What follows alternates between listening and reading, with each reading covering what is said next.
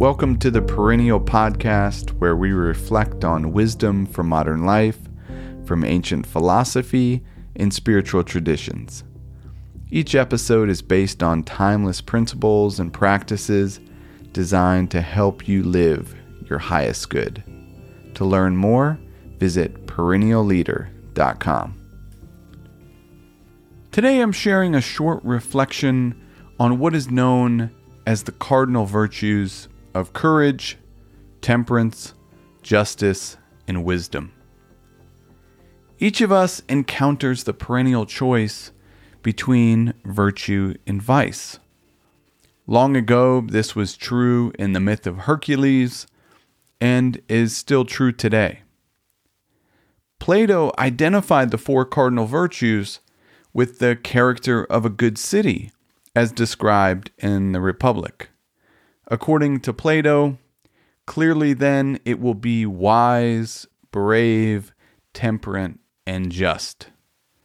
The cardinal virtues are four near universal principles adopted by Christianity in the writings of Thomas Aquinas and most of Western philosophy, most notably the Stoics.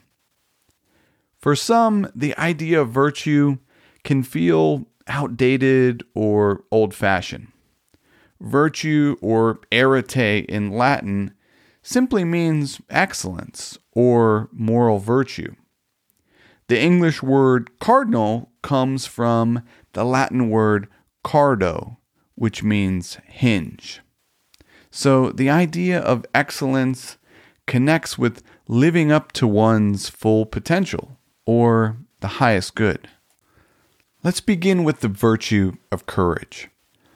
The philosopher Aristotle observed, "Our aim is not to know what courage is, but to be courageous. Not to know what justice is, but to be just." So when thinking of virtue, we must think in terms of action. As Seneca stressed in a letter to Lucilius, "See your philosophy as action. It consists not in words, but action." The Athenian historian Thucydides called self-control the chief element in self-respect, and self-respect the principal element in courage. As we'll see, these four virtues interconnect with one another constantly. Next, we have the virtue of temperance. You can think of temperance as moderation or simply self-control. The Stoic philosopher Musonius Rufus suggested, if we were to measure what is good by how much pleasure it brings, nothing would be better than self-control. Connected to the idea of moderation, Aristotle taught what he called the golden mean. Every ethical virtue is an intermediate between two other states. Virtue is the golden mean between two vices, the one of excess and the other of deficiency. Therefore, courage lies between the coward, who flees every danger and experiences excessive fear, and the rash person, who judges every danger worth facing and experiences little to no fear.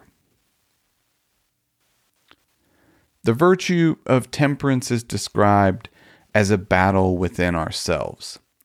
The enemy is within the gates, stressed Cicero. It is our own folly that we have to contend.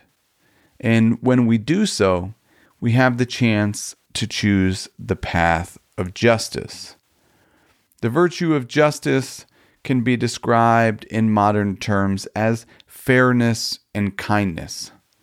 The prudent person does themselves good. The virtuous person does good to others, observed Voltaire. In my interview with Donald Robertson, author of numerous books on Marcus Aurelius, he explained that I find it mind-boggling that anyone could read Marcus Aurelius and not notice that on virtually every page of the Meditations, he goes on and on obsessively about natural affection, brotherly love, cosmopolitan ethics, social virtue, and so on.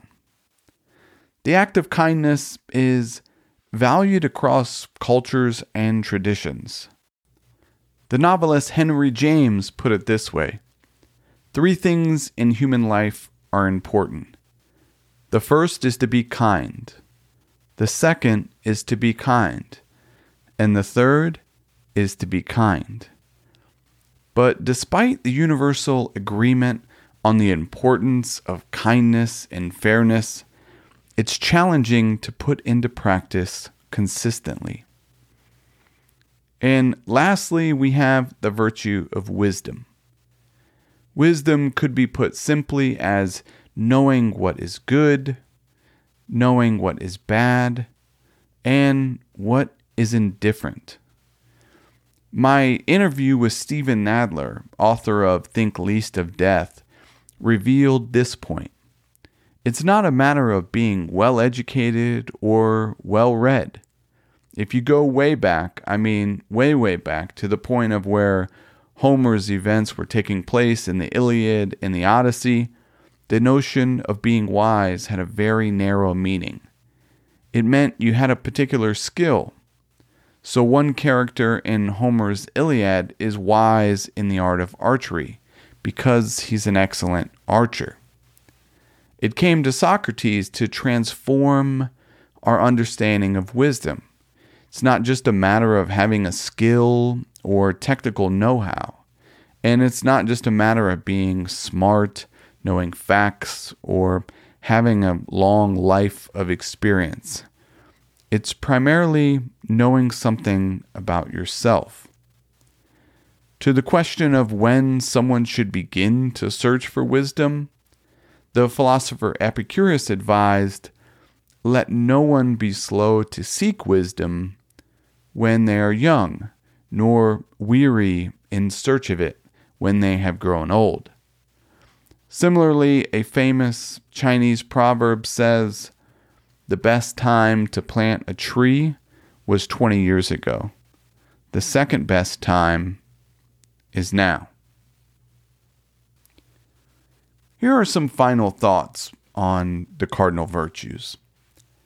In the classic After Virtue, Alistair MacIntyre writes, "The exercise of virtue is a crucial component of the good life. However, the good life is not just about ourselves.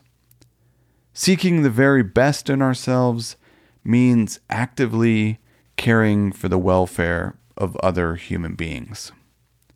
To conclude, Marcus Aurelius wrote the following to himself in Meditations. "If you discover in human life something better than justice, truth, self-control, courage, in short, something better than the self-sufficiency of your own mind, which keeps you acting in accord with true reason and accepts your inheritance of fate in all outside your choice, if, as I say, you can see something better than this, then turn to it with all your heart and enjoy this prime good you have found." Thank you for listening. I hope you found something useful. If you're interested in learning more, every Monday we share a short reflection with 3 timeless ideas to help you start your week with wisdom. You can subscribe at perennialleader.com. Until next time, be wise and be well.